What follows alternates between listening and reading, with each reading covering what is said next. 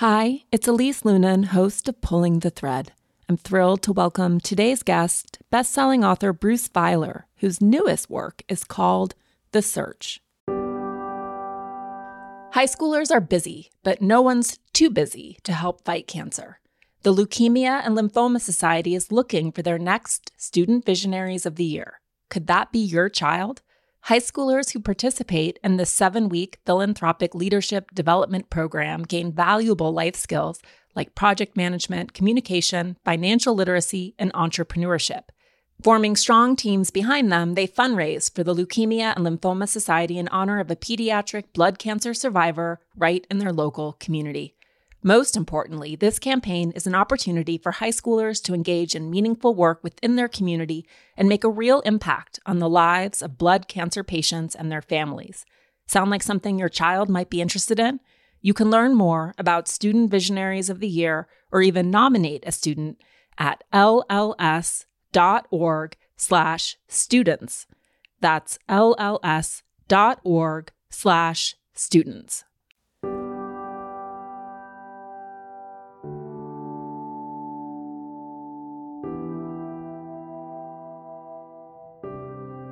Hi, it's Elise Lunan, host of Pulling the Thread. On this show, we pull apart the web in which we all live to understand who we are and why we're here. Pulling the Thread is about big questions: why we do what we do, how we can understand our own experiences within a larger spiritual and historical context, the ways in which we might begin to understand ourselves and each other better, and what's required to heal ourselves and our world. I'll be joined in conversation by luminaries and wise elders, those who have laid tracks in their work and lives to help us bring meaning and understanding to a world that often feels chaotic and overwhelming. My hope is that these conversations spark moments of resonance and plant tiny seeds of awareness so that we might all collectively learn and grow. 1 million Americans a week are quitting a job. This number is almost twice as high as it's ever been in history. Not laid off, not being fired, quitting. That's 50 million people a year. That's a third of the workforce. And another third of the workforce is saying, I don't want to come in 5 days a week, okay? Like, what if I give you Tuesday and Thursday or Tuesday? Only 15% of Americans in white-collar office jobs are even showing up to work anymore on a Friday, okay?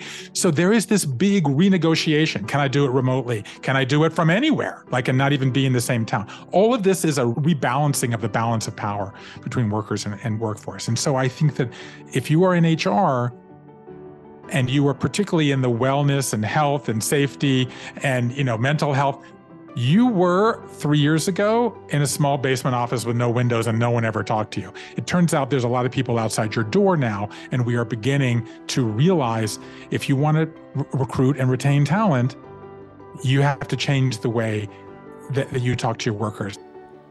Bruce Feiler is an author and speaker known for his insight and perspective on how we can better show up in the world. With 7 New York Times bestsellers like Life is in the Transitions and The Secrets of Happy Families, he blends wisdom and contemporary knowledge to inspire individuals to lead more intentional and joyful lives.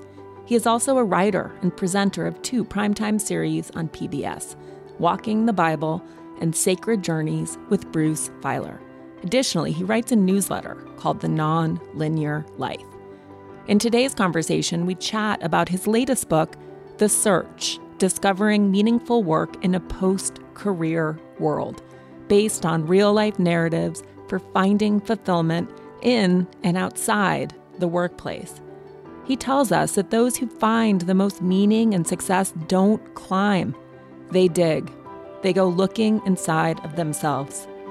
Bruce's firsthand approach to his work, living the experiences he writes about, allows him to provide practical guidance on navigating life's transitions and finding reasons for why we're all here. Before we get to today's conversation, just a quick note that at the end of this episode, you can hear an excerpt from the audio version of On Our Best Behavior.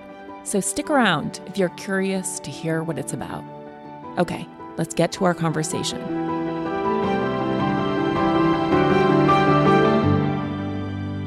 Bruce, I love talking to you because I actually, hopefully you won't take offense at this, but I feel like we have similar minds. And I love surveying and synthesizing and thinking of all of us as sort of these communal threads that can be pulled together, and how similar we are, and yet it can feel like we're all alone in our experiencing. And so, you do such a beautiful job. Life is in the Transitions. I love that book. I know that really hit a chord for people. But like you, I like seeing what seems imperceptible and invisible, and then tugging it out into the light so that we all see ourselves in each other's lives. Well, first of all, that was beautiful, and thank you. And I'm touched to be here. I remember that conversation that we had about life is in the transitions when we were all in the middle of a massive life transition. But the thing I remember most was your empathy and your humanity and your desire to find, connection and, dare I say it, even beauty in that moment of upset that we were all in. And you're right that book touched a nerve. And what's interesting about that book was that I had felt that the idea at the heart of it, right, which is that we were all raised with linear expectations, but we had nonlinear lives. And that sort of chasm between the expectations that we had and the reality that we were living was the source of a lot of the disconnection and confusion and pain, and just sort of the sense of like, I'm off schedule or off kilter, right? The life I'm living is not the life I expected. I had that sense for a really long time when I started collecting and analyzing these life stories, in that case, 3 years before the pandemic. And now it's been a full 6 years. And it was hard for me to persuade people that this is what was going on. But the pandemic, suddenly the entire planet was in a transition at the same time. And I was sort of sitting here. And I think I was sitting there at the time with the idea, it turns out, that people needed. And I think that a lot of what motivated me to keep going and to do this for another 3 years and another, several hundred of these stories was the idea that this was incredibly labor-intensive work. Dare I say, painstaking work. I find the people, collect these life stories, and they're much more intense than regular interviews. And I've done a lot of regular interviews in my life. Then hire a team and then code them and looking for patterns, was that it turns out to be an incredibly, I don't know how to say it, effective way to surface ideas about what all of us as humans are going through. The sort of the simple act of asking different people the same question. And then I think this is, again, something else that we have in common. Then listening incredibly closely turns out to be a way to discover things that we all have in common that isn't necessarily in the journalism, in the academic literature, just sort of in the ethos, because it takes so much time and so much, as I like to say, sort of sitting down and shutting up and doing the work rather than sort of being on output all the time, which is what our culture seems to value. Yeah. And I loved this, someone once told me that I'm a cultural psychic in terms of like seeing what's coming. And I would argue, I love that idea, but really it is about just paying attention and listening closely. And all of the signals are there, as you know, and they emerge in the search as well. When you start paying attention and looking beyond, there's that page at the beginning of the book where and I love doing this. This is one of my favorite things, auditing sort of lists, books, guests on podcasts to understand who is influencing culture and who we're listening to. And it is unsurprisingly predominantly male and white and straight. And when you took the 5 most influential success books of the 20th century and then went through them, I mean, we know this on some level, but the statistics are staggering. So I started, if I just take a half a step back, right? So going back, it was 6 years ago. I had a kind of traditional linear narrative of success in my life. Like I'd figured out in my 20s what I wanted to do. I did it for no money for a while. Then I had some success and I got married and I had children, and I had that line, that straight upward line that we all fantasize about. And then, of course, as you know, in my 40s, my life was totally disrupted, completely discombobulated, right? First, I got cancer as a parent of 3-year-old identical twins. Then I had financial trouble. Then my father had Parkinson's, tried to take his own life 6 times in 12 weeks. And for a long time, though I'm a professional storyteller, I didn't know how to tell this story and I didn't want to. And when I did, it turned out that everybody else had these moments in their lives where their lives were upended in some way. And so I set out on this mission to start collecting life stories. And I didn't know what I was looking for, but I knew that that was the essence of it. How do we tell our stories when we don't know how to tell our stories anymore? That's what produced this idea that the linear life is dead and we all have nonlinear lives and they involve more transitions. And then I wrote this book. And as we discussed, Life is in the Transitions came out in the middle of the pandemic when the entire planet was on a life transition. And what I realized at that time, and what I maybe intuited and maybe even, psychicified or whatever the word would be, because I do think that we have that in common. And I do think a lot of it has to do with just being willing to listen, actually, that work was going to be the next domino to fall, that the combination of the political upheaval, the social upheaval, the public health crisis that we were in, it was going to prompt people to reimagine what they were going to do with the work. And that's, again, all that I knew. And so then I went out and I collected several hundred stories, and I did make a specific emphasis to find people from underrepresented backgrounds, women who are now the majority of the workforce, more diverse workers, et cetera. And what became apparent was that in the process of each of us rewriting our individual story of work, that we were rewriting the collective story of work. And it was when I realized that I got curious as like, what were we pushing again? My wife and I have this sort of interesting kind of tension right now. My wife, Linda, works with entrepreneurs around the world, as you know, and we've been out and about recently. And when people talk to me, when people ask me what the search is about, I will say it's, the essence of it, right? Is that the fewer of us are searching merely for work, more of us are searching for work with meaning, right? That we're transitioning from what I call a means-based economy to a meaning-based economy. And a lot of it, then I say, is that we don't want to chase someone else's dream. We don't want to chase our parents' dream. We want to chase our own dream. And she keeps saying, you're overemphasizing that. And I'm like, no. It turns out that a lot of people do what their parents want them to do. And a disproportionate number of these people are women. And this keeps coming up over and over again. Like, this was the story I was expected to tell. This was the path I was expected to follow. So where did that come from? And that's what prompted what I did that you've asked about. So I picked the 5 most successful, defining success books of the 20th century, okay? That's How to Win Friends and Influence People from the 1930s. That's the first career book from the 19-teens.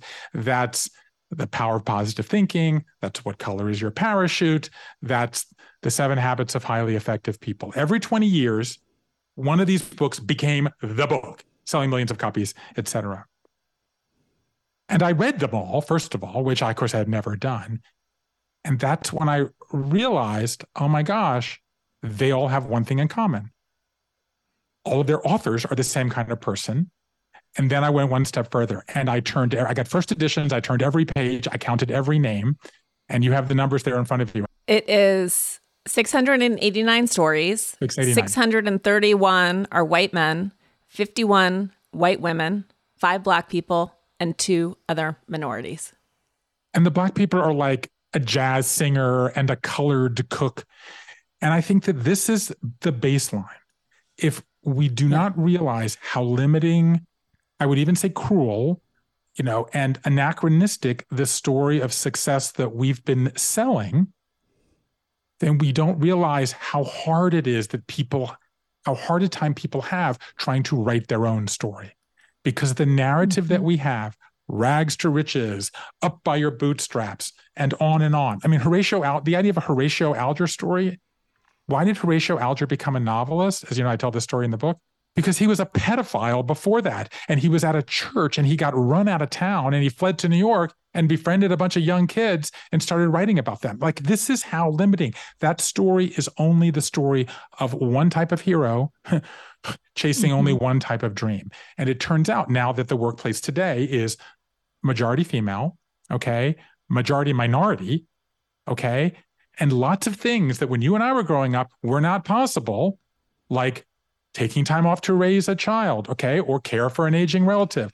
The idea was once you got off the ladder, you could never get back on the ladder. Well, when there's no ladder and there's no path, you can get off and on whenever you want. You can make changes whenever you want. You can say, I'm going to do this for 5 years. Like, okay, now I need to make a lot of money because my spouse has to go get a second degree, or because I got 2 kids, for example, as I do, getting ready to go to college, right? And now I could do something for myself, or now I can prioritize my family, or now I can give back.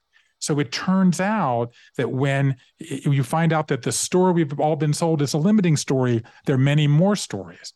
The challenge then is, how do you identify what's your story? What is it that brings you meaning? And that's, of course, what the second half of my book tries to tackle head on. I think that everything we bring into our houses has a certain amount of energy. I mean, I think we all know that feeling of having a cluttered home. And to that end, I'm really careful, not only about where I spend my money, but what I bring into my house. And thanks to almost a decade in the wellness industry, I'm very conscious about product claims and product contents. This is why I like Ritual's Essential for Women 18 Plus multivitamin, which is clinically backed with the high-quality, traceable key ingredients in clean, bioavailable forms. They really make the most elegant multivitamin around. Ritual's Essential for Women 18 Plus has everything you need, specifically 9 key nutrients in 2 capsules per day.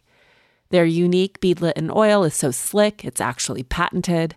And most importantly, their capsule has a delayed release design to help make it gentle on an empty stomach. And they study their vitamins, which is not the standard in the industry. Ritual conducted a university-led clinical trial for their Essential for Women 18 Plus multivitamin to assess its efficacy. The results? It increased vitamin D levels by 43% and omega-3 DHA levels by 41% in just 12 weeks. As most of us are still getting a lot less sun than we would in the middle of summer, vitamin D supplementation is essential. Ritual's Essential for Women 18 Plus is one of the few women's multis that's USP verified, meaning what's on the label is what's in the formula. Only about 1% of supplement brands on the market have the USP verified mark. It's also soy-free, gluten-free, vegan-friendly, and formulated without GMOs. Meanwhile, did I also mention that Ritual is a certified B Corp and female-founded? Nothing makes me happier than these 2 facts. No more shady business. Ritual's Essential for Women 18 Plus is a multivitamin you can actually trust. Get 25% off your first month for a limited time at ritual.com/thread. Start Ritual or add Essential for Women 18 Plus to your subscription today. That's ritual.com/thread for 25% off. I want to put this idea of ascension and dissension in a parking lot so we can come back to it, because I think it's spiritually essential and core both to life and to so much of your work. So I'm flagging that for us to come back to. Awesome. But one of the revelations in the book, which absolutely is how I've lived my life, is that the average person, as you say, has 5 jobs. There's main jobs, side jobs, care jobs, hope jobs, and ghost jobs. So can we orient people in that? I think everyone who's listening their ears might perk at this, because so many of us are doing more than one thing. So what do? I go collect these stories. I then analyze them. What are the themes that emerge? Okay. The first is, we are sold 3 lies about work. Okay. Lie number 1, you have a career. Okay. The idea that you are going to follow your passion, right, and lock into something that you want to do early, and then you're going to do that from 21 to 72, that's dead, and deader than it's ever been. And what's more, that turns out to be a historical aberration. There's only the idea of a career was never even used 100 years ago. It was invented 100 years ago when people fled farms and came from overseas and moved into cities and didn't have anything to do. So they invented this idea of the career, but only for boys and only once. Okay. So lie number 1, there is a career. Lie number 2, there is a path. There is no path. Okay. The average person goes through what I call a work quake, right? So a work quake is a moment of inflection or change or reconsideration or reevaluation. We go through 20 of these in the course of our lives. Okay, that's every 2.85 years. That's 2 years and 10 months. And that number is higher for women. And Xers go through them more frequently than boomers, millennials more than Xers, and Zers are doing them more than millennials. Okay. So you're going to have all of these changes, and they could be small, they could be large. And here's what I think actually is the signature piece of data in the entire project, Elise, and that is that more than half of these work quakes begin outside of the workplace. Okay. So it's not that something is wrong with the job or the boss or the hours or the benefits or whatever it might be. It's that something happens outside. Okay. You have a relationship change. Okay. You have a child. Okay. You get sick. You just change your mind. I don't want to be a corporate lawyer anymore. I want to go off and be a fitness guru, as Robin Arzon from Peloton did, a story that I tell. So that in and of itself is a weakness in how we think about work, is that we only are talking about the workplace when most of the changes happen outside the workplace. And that, I think, is essential because it particularly relates to younger workers, female workers, more diverse workers, et cetera, where these other considerations begin to weigh. And then, so what is the third lie? It's the one that seems most preposterous, yet it's true. It's that you have a job. Like, of course I have a job. Like, how do I pay the bills? Like, how do I have health insurance and car insurance and things like that? But it's not true. Part of the problem that we have, the kind of the frame, I think that's helpful here is, what is work? Work, as I keep beating to death in the search, is work is numbers plus words. 2/3 of the conversations that we have about work are about numbers: salary, benefit, hours, efficiency, profits, loss, that kind of thing. And those are important. I'm not saying that they're not. But 2/3 of the meaning we take are from the words, right? Happiness, purpose, service, success, these kinds of things. Okay. And when you ask people, like the first question I asked in every interview was like, what's the first word that comes to your mind? Let me ask you, Elise, what's the first word that comes to your mind when I say work? Addiction. Kidding. Meaning for me, I think.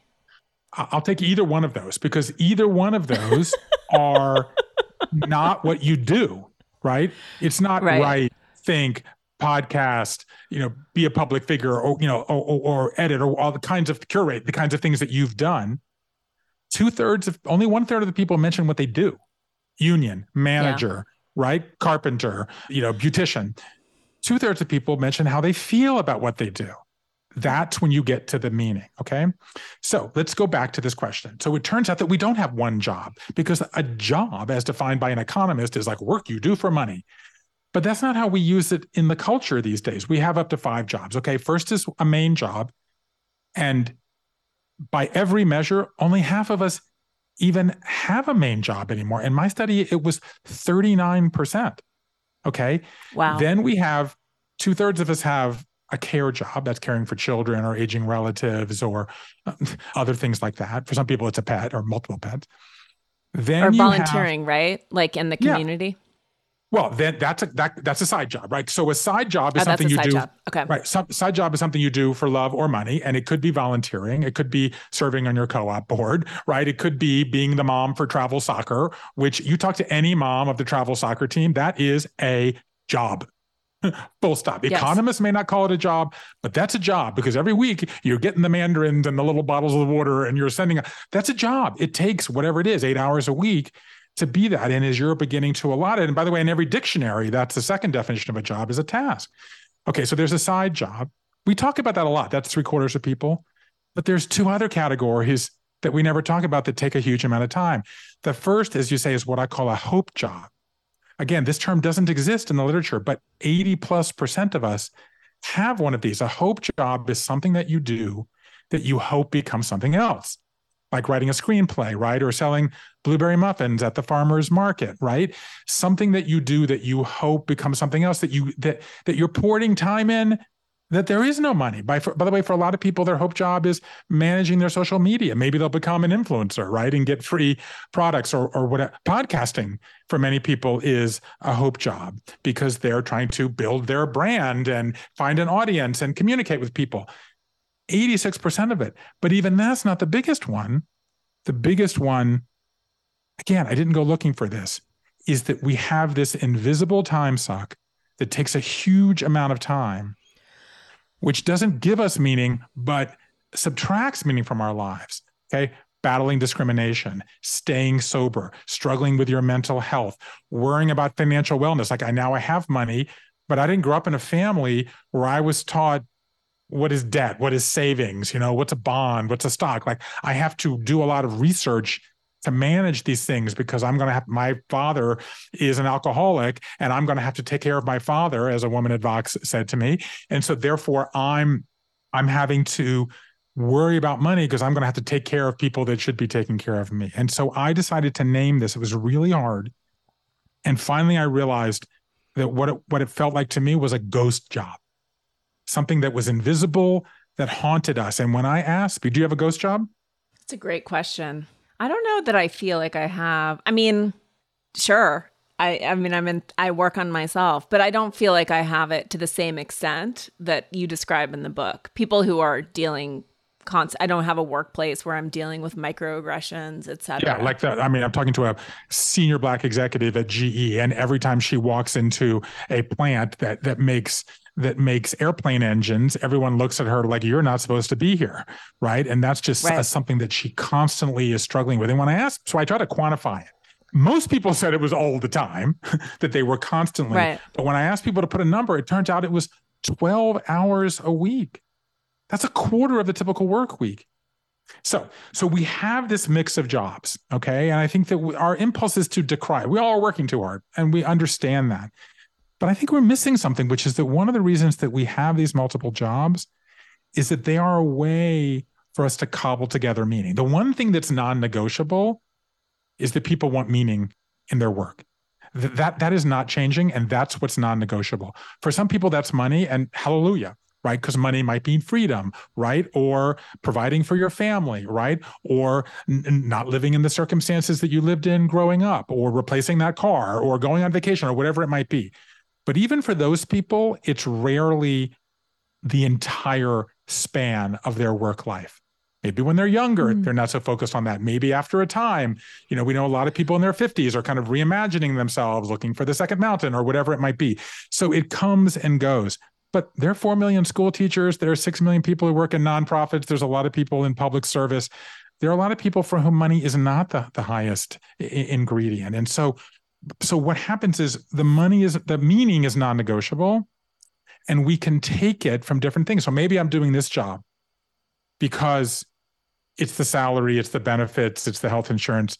So maybe that's not bringing me the meaning. So then my side job or my hope job is what I do for meaning, right? Or maybe my main job now is starting a new thing, and that's not fully there yet. So I've got to take a side job to make some money to pay the bills while I get this other thing going. So these multiple jobs are ways to make sure that we get the meaning that we want, no matter how we do it. I'm looking right now for the stat about how, I can't remember exactly what you said, but this idea too that these side jobs, hope jobs, et cetera, only augment the way that we feel or perform about our main jobs. And it's interesting to think about this as an eventual double click for anyone who works in HR who's listening, because I think often there's this idea that these things are threatening, that if you have a main job, you are owned wholly. Yes. You're a wholly owned subsidiary of the company who is paying your salary, which is a terrible feeling, right? Like that's a sense of enslavement that I think naturally we want to buck up against. But then the research that you cite that suggests when we can find meaning in other parts of our lives, it only augments and makes us more valuable employees. So you think about it almost as like, what would it look like in a world, an HR world, where there was help, that there was meaningful support in helping people's hope jobs take flight or dealing with ghost jobs, and that people could sort of choose. I hear a lot, my brother's gay. He wasn't talking about this, but one of his friends who's also gay and childless was talking to me about this, where he was like, I understand how awful it is for women and no paid family leave and all of this. And yet at the same time, like the idea of taking working he's a corporate lawyer who has great benefits, but this idea that parents get a little sabbatical, he was like, I would love that. I would love to like travel or I don't know, work on his own hope job. I'm not sure what that would be, but you think about it as like, if employees insist on being main jobs and we hear this all over the place. Nobody really wants to do that anymore. How can you make a compelling work environment? Well, you can make it compelling by acknowledging and supporting that people are finding meaning outside of your four walls. I love this question for 7 different reasons.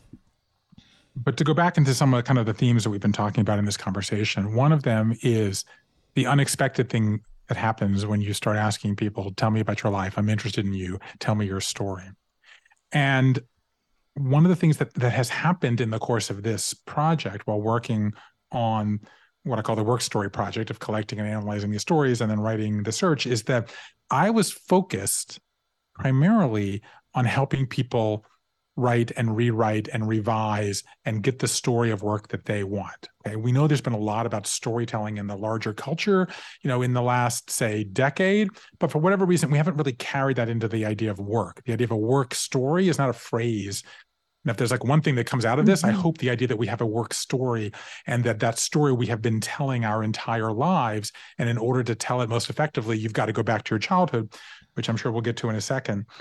But the other thing that I didn't expect is that it turns out that a lot of people are responding to this book by saying, oh, I'm in the workplace and this is teaching me what's going on in the minds of my workers, because a lot of what is happening now is that there is a tug of war, and you just alluded to it. Like for most of the history of kind of, industrial capitalism, most of the power has been with the employer. And a lot of the tension, 6 days a week, right? 7 days, then it became 6 days a week and then 5 days a week. And now we're looking at alternatives even beyond that as the 4-day work week begins to be embraced. But increasingly, a lot of this is workers taking power back from employers. And I think that what the pandemic is really what turbocharged this, right? So the old days where you could say, okay, well, at least I'm very sympathetic to you have a child with an anxiety disorder, right? Or you're going through a personal health problem, or you have a partner who might be having a challenge. It was whatever it was that was in your personal life. It was, here's a fruit basket, come back to work in 4 days. And that's basically what it was. And we know that when workers are changing work every 2.85 years, and when still 1 million people are weak, let's just pause and say this again. 1 million Americans a week are quitting a job. This number is almost twice as high as it's ever been in history. Not laid off, not being fired, quitting. That's 50 million people a year. That's a third of the workforce. And another third of the workforce is saying, I don't want to come in 5 days a week, okay? Like, what if I give you Tuesday and Thursday or Tuesday? Only 15% of Americans in white-collar office jobs are even showing up to work anymore on a Friday, okay? So there is this big renegotiation. Can I do it remotely? Can I do it from anywhere, and not even be in the same town? All of this is a rebalancing of the balance of power between workers and workforce. And so I think that if you are in HR and you are particularly in the wellness and health and safety and, mental health, you were 3 years ago in a small basement office with no windows and no one ever talked to you. It turns out there's a lot of people outside your door now, and we are beginning to realize if you want to recruit and retain talent, you have to change the way that you talk to your workers. And I think the pandemic has a lot to do with this. The fact that the workforce is now majority female has even more to do with it. And the fact that younger workers are just not prepared to sell their soul to companies anymore. And you want me there, and I'm going to uproot my spouse and my children. It's just not going to happen. So that brings me to the question that you asked. And there was a study about side jobs. And what the study about side jobs showed was if your side job is the same as your main job, it might zap your interest or enthusiasm. If you work at a printing company, or if you are a graphic designer at a magazine, back when they made magazines, but if you're a graphic designer and your side job is to calligraph wedding invitations, that may in fact reduce your enthusiasm or productivity or willingness to do your main job. But if it's totally different, it will actually reinvigorate you. So if you're a graphic designer and your side job is, as we discussed, selling pickles, right? Or being a notary public, okay? Or, being nothing is coming to mind. So if your side job is something that's totally different, because it will give you meaning and give you more energy, you'll do your main job better. So again, HR has to readjust. Some side jobs are threatening, but most side jobs are not. Yeah. No, it's super interesting. I love hosting this podcast, and I'm so grateful to all of you for supporting me in doing it.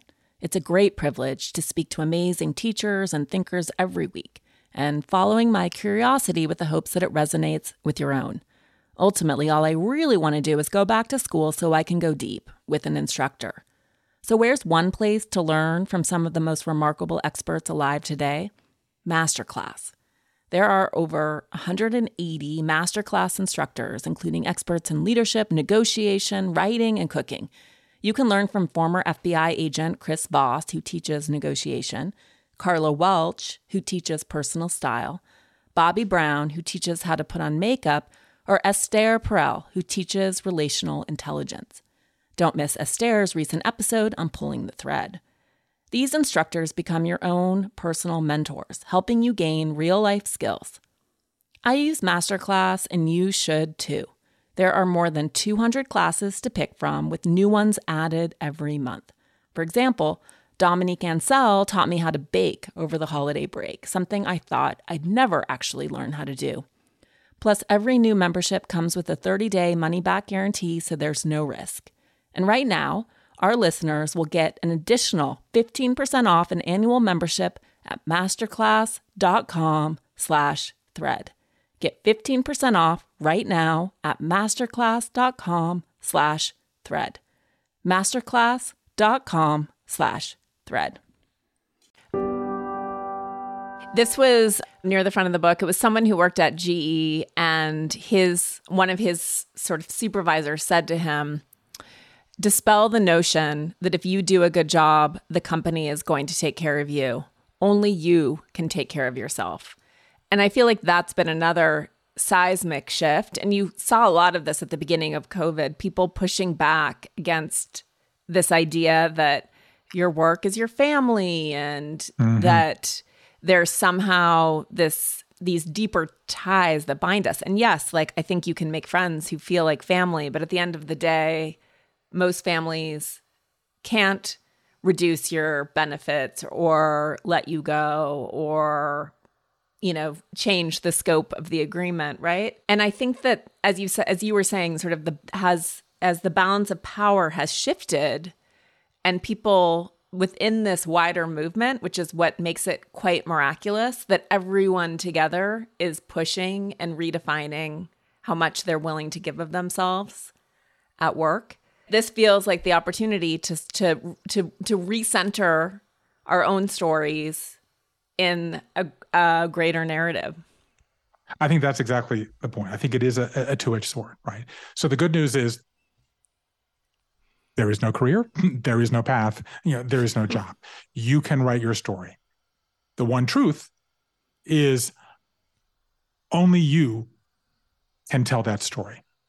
The answer is inside of you. You already know it. You just have to identify it. The reason that's a two-sided sword, or a two-edged sword, is that it's hard. It's difficult. Okay, that we get paralyzed by choice. Okay, we get writer's block trying to write the story of our own life. Okay, and we get entirely frozen thinking, I can do anything. How do I do that? I feel like this idea has been building for a while that we want meaning, but okay, I don't know anything about meaning. How do I find the meaning that I'm looking for, considering I've been sold all of these lies? And I think that the essence of that is where I think we make a mistake. Because, okay, as you know, the second half of this book is built around what I call a meaning audit, trying to figure out who you are and what is the story that you want to tell. What's the basic building block? By the way, first of all, what's the difference between meaning and happiness? Happiness is a fleeting feeling. It's only present oriented. And meaning is something that binds past, present, and future.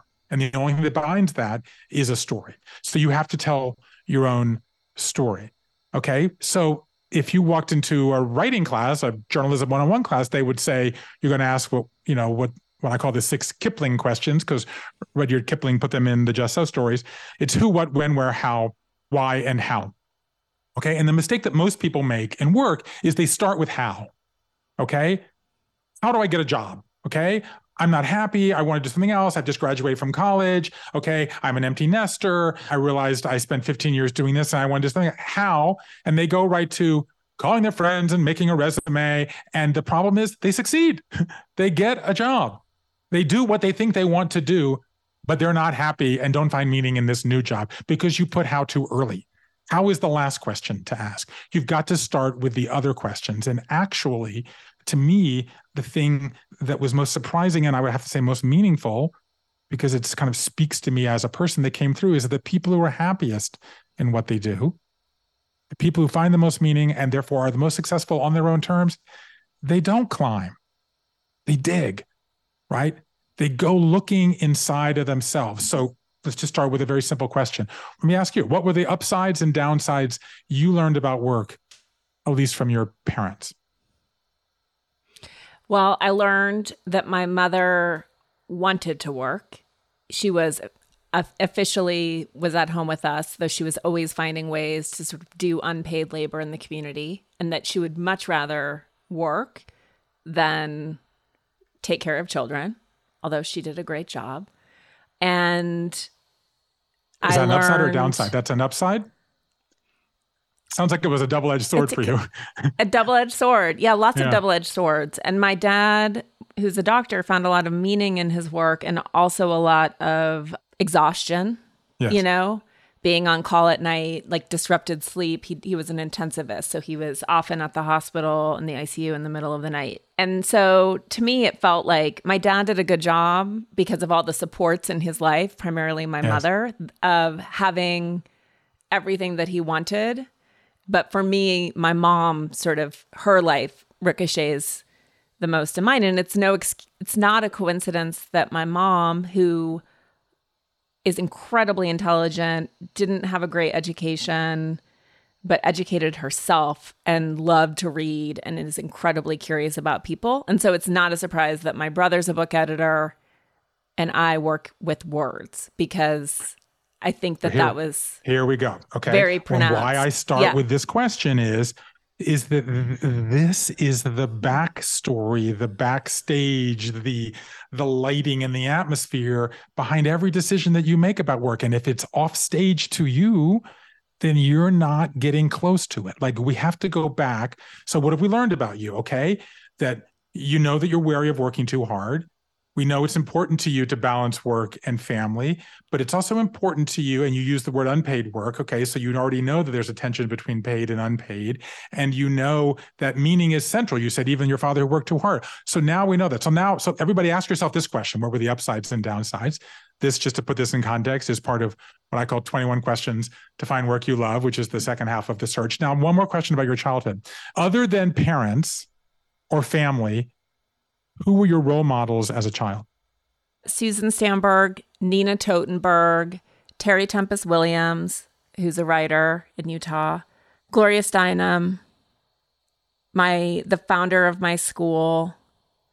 Strong women, ultimately, who had strong, big intellectual lives. So these are the 6 questions, right? Who is your who? What is your what? When is your when? Where is your where? Why is your why? And how is your how? These are the questions that you want to ask. The question about your parents is a who question, right? Because it's like, you can't pick your parents, right? You're given your parents, and it's what you learn from them. Who are your role models as a child, and what did you admire about them is a what question, because in effect, this is the first decision that you make about work. It's the first time that you're choosing something. And what is it that you're choosing? You're choosing women. You're choosing strong women. Might I also add of Susan Stamberg, by the way, whom I know and reminds me a lot of you, Nina Totenberg, Gloria Steinem. They're all incredibly good communicators, okay? Mm-hmm. So they're strong, They're actually empathic in many cases. They're seeing the invisible in things, okay? Because Nina Totenberg and Susan Saberg are invisible. They're radio people. So, Gloria Steinem sees invisible forces, okay? And they are able to communicate what they see, okay? So now we're beginning to see, if we're trying to find out what does Elise want to, if you're basically, all this is an attempt to answer this question, like, I want to do work that, right? It's your what question. So the way to think about this is, first of all, we got to go back to our childhood and understand where this story begins. Then we want to turn to the present, right? So you answer this question. I'm in a moment in my life when, okay? So if you answer that question, like, I'll ask you, fill in the blank. Elise, I'm in a moment in my life when. I'm in a moment in my life when I am ultimately going to be tested, because we are book twins, more or less, on the validity of the dream that I have for myself. And it's a turning point for me, probably more psychologically than practically, about whether I can really do this or whether I need to go and get a main job again. Awesome. Okay. So what do I hear in there? I'm in a moment when I actually unapologetically want to focus on myself. Like, I'm really important. Maybe I don't have young children, or maybe I don't have a dying parent, or maybe my spouse is not the one who takes priority right now. Like, I'm in a moment in my life where I want to try for my dream. Okay. I'm aware that it might not work, or it might work in a different way than perhaps I fantasize, but I know that there's no getting a dream without a certain amount of risk. And I'm in a moment where I'm prepared to take some risk. Okay. And I know I'm going to learn about myself. And different people answer that. It could be different. I'm in a moment when I need to make money because I want to buy a new house, or because I need a new car, or because I'm about to send 2 kids to college, or I'm in a moment when I want to prioritize my family, or I'm in a moment when I want to serve my country because there's great turmoil right now and I want to go out and march in the streets. So this is a question that you get to ask over and over again. Okay. What's the old myth? You ask it only once when you're 21 and you lock into a field, and then you do it for 40 years. This is the benefit of the nonlinear life, is that we can make changes, and it changes over time, which is why you have to keep revisiting these questions. Okay. And we can go right down through all of these questions. But my sort of larger purpose in this book is, first of all, sort of explain how it is that we got here to this moment of great opportunity. And then also, how do we take advantage of it to make sure we're writing the story that we want to tell? Okay. Not that our parents or our culture or our religion or our neighbors or our people around us want, or our company might want us to do. How to tell your own story. And it begins through this process of, what are the ideas about work that have been inside of me for a very long time? How is it that I'm feeling right now? And how do I take the lessons I learned from the past and the present to begin to write the story that I want to pursue in the future? That's the essence of writing your own work story, and the essence of finding the meaning you crave, the happiness you deserve, and the success that you want. Let Tend Dental make your dream smile a reality. We offer a variety of top-rated treatments, including Invisalign aligners. And for a limited time, Tend is offering $750 off orthodontic treatments. Offer valid through January 31st, so don't wait. Visit hellotend.com/sale. That's hellotend.com/sale. And book your free consult today. And I would offer, too, that sort of I probably could have arrived where I am much sooner. But as you say, these are often sort of torturous, nonlinear experiences. And I've learned so much, even in some of my jobs that seem really far afield. And, we're meaning making, right? So we're always going to look back and pull the things forward. But in every job I've had, even the ones where I worked and was sort of the only creative amongst a sea of engineers or whatever it may be, have been fascinating and helpful, even if on paper, you talk a lot about sort of how the resume went mainstream and how strange it really is to summarize our lives in that way. And there's certainly things on my resume that you would be like, that's odd. But in retrospect, as I pull these threads forward, there's nothing I would do differently. mean, the resume is a really interesting thing because the resume kind of fetishizes, I think, the idea of a linear thing and that each thing has to lead to the other. And I think what you're expressing is what many people feel. I mean, the only thing that sort of, I would say, twinges my heart a little bit just listening to you is the slight sense of either regret or an apologetic tone or a regretful tone that I should have been here earlier. That's, to me, the ghost of the linear life that's still haunting you. Because I asked everybody in my conversations, right? The building block of this is the work quake. Let's just say you're in a work quake now. It's a positive. I mean, it is a positive work quake, right? You've said, this is important to me. I want to try this really hard thing. And if it works, you're going to look back at this work quake as a defining moment in your life because it got you closer to being who you could be. And in that regard, as you know, as we just heard in that viral video about success from Giannis, the basketball player from the Milwaukee Bucks, that there is no failure, right? Because what you're saying is there is never a failure in trying for the dream, in trying for the fantasy, and coming up a little short because it's always going to be not exactly what you thought it was going to be. But I asked, so you're in a work quake. I asked everybody, how many work quakes did you have? And then we would sit there painstakingly and count them. Okay. So if I ask you your first work quake, Elise, I'm almost prepared to guarantee it was probably, because the average age was 16.2, it was probably when you were in high school. Maybe there were one or two when you were a young adult in college and you had summer jobs and you liked what you did. And then we would go through these various jobs. Some had great traditional metrics of success. Some might have had heartbreak attached to them. Some might have been nonsensical. And then when I would count these things and the number was always higher than people thought, remember, the average answer is 20. 20. Yeah. Between 16 and 72. Okay. And then everybody was, oh my God, that's so many, or I'm apologetic, or it really did take me a long time. And I was like, no, we have to get over this idea that because it didn't follow this track that we expected when we were a certain age, that it's wrong. It's not wrong. This is the gift of the nonlinear age, is that these turns can come whenever. The midlife crisis, the idea that happens between 39 and 44 and a half, it's worse than a lie. It's harmful BS because if you think about the pandemic, if you were between 39 and 44 and a half, you were having a traditional midlife crisis in the 1970s. But if you were 52, you were in, a life quake. If you were 32, if you were like my teenagers, 15 at the time, you were in a life quake. So the point is we have to stop fetishizing stability and stop demonizing instability. So for whatever reason, it took you a long time to get the confidence, to have the skills, to be in the life position, to be in the personal position, to be able to chase this dream. That is where it is. There's no reason to be. And it's sad to me that you and lots of other people say, I wish it had happened to me earlier. If that's what comes out of the search, like it can happen to you whenever, that would be a blessing. But it can happen to you whenever. I appreciate that. And I appreciate all of your work that pushes against both this idea of stability and also the ascension. And maybe we can end on this because I think it's such an incredibly important lesson.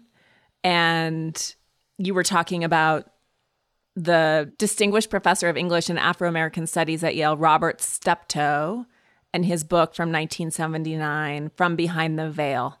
And he's talking about those prototypes for Black literary narratives, that you have the narrative of ascent, which is Frederick Douglass, and then you have sort of the narrative of immersion, which is W.E.B. Du Bois. And this is a bigger theme, this going up and down, and culturally, right? And you've obviously done a lot of work in religion. We love this culture of ascension, this idea that the body is base and the world is base, and we're really just trying to get out of here, right? We're trying to get to heaven. We're trying to ascend. And really, then you have sort of many other people who are like, no, this is it right here. And it's both. And that seems to be what you're suggesting. It is both of these things simultaneously, an ascension and a descension. Like, yes, it's here and yes, it's there. And in all ways, we're moving in both directions simultaneously. But you talk a little bit about that. First of all, I just love talking to you. And I love the way you bring in these things from all areas of your life. And of course, you do this in your podcast, and your work. In some ways, the kind of signature intellectual moment in my life in the last 10 years was meeting a man named Marshall Duke. Marshall Duke is a professor at Emory. He just stepped down after 50 years teaching psychology. And at the time I was writing about family dinner, and I called Lori David, actually, and said, I want to talk to you. She says, you don't want to talk to me. You want to talk to Marshall Duke. And I went and I invited myself to dinner at Marshall's house. And Marshall told me about this research that he and his colleague Robin Fivish did 22 years ago now, which I later popularized in the New York Times, about children. And children who knew more about their family history were better able to navigate the ups and downs in their own lives. It was the number one predictor of a child's emotional well-being. And I wrote about this in the New York Times in a story called The Stories That Bind Us, and it kind of went crazy viral, and it shaped a lot of my thinking. And I asked Marshall why that was. And he said that families have one of three types of narratives. They either have an ascending narrative. We came from nothing, we worked hard, and we got a lot. Or there's a descending narrative that we have a lot, and there was a war, a recession, or a pandemic, and we lost it all. But in fact, the families who are healthiest and who raise the children who have the greatest self-confidence that they can navigate the world, understand that they have an oscillating family narrative. Okay, that maybe grandpa came from nothing and worked hard and became the vice president of a bank, but then his house burned down. Okay, maybe the daughter was the first to go to college and she became a principal of a high school, but then she had breast cancer that she had to overcome. And children who understand that life is oscillating are better able to navigate the world. And this is a very profound idea. And I think it absolutely goes back to religion. If you look at the greatest stories of all time, look at the biblical story. Look at the greatest moments of growth are when Abraham leaves the stable world and goes to the goes into the unknown, when the Israelites leave Egypt and then go into the wilderness. Okay, when Jesus, goes into the desert, when the Buddha goes off, okay? And then every other great story with Orpheus or Jason and the Argonauts or Samson, all of these stories have people leaving the civilized world, going into the unknown, having a difficult experience, and then coming back.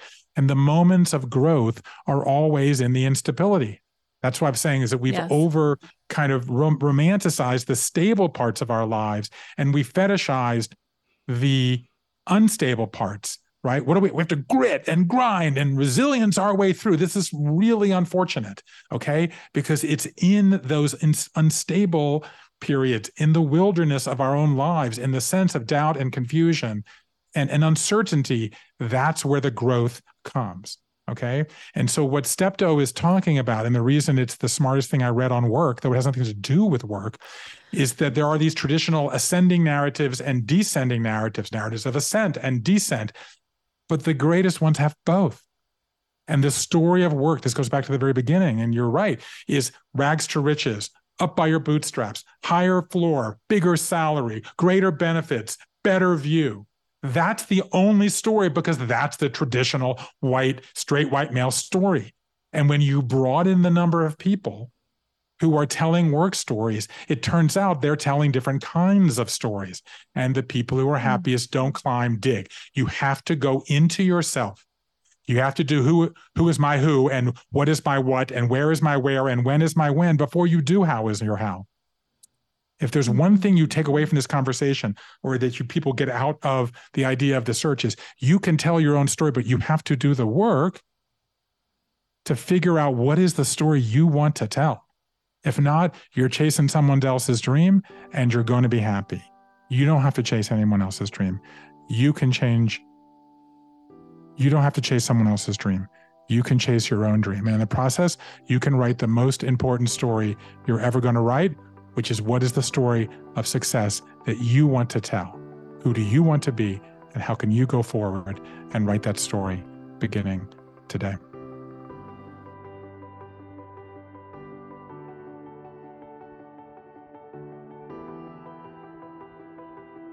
For anyone listening who is struggling to understand their work story, Bruce's book is a great place to start. It's called The Search. And we also talked a bit about Life is in the Transitions, another book of his that I loved that put context around the fact that for all of us, this idea of one or two disruptive events shaking us is a lie, and that we will, he calls them life quakes, we will experience life quakes all the time, whether it's loss of health, loss of job, loss of a loved one, loss of a relationship, and so on and so forth.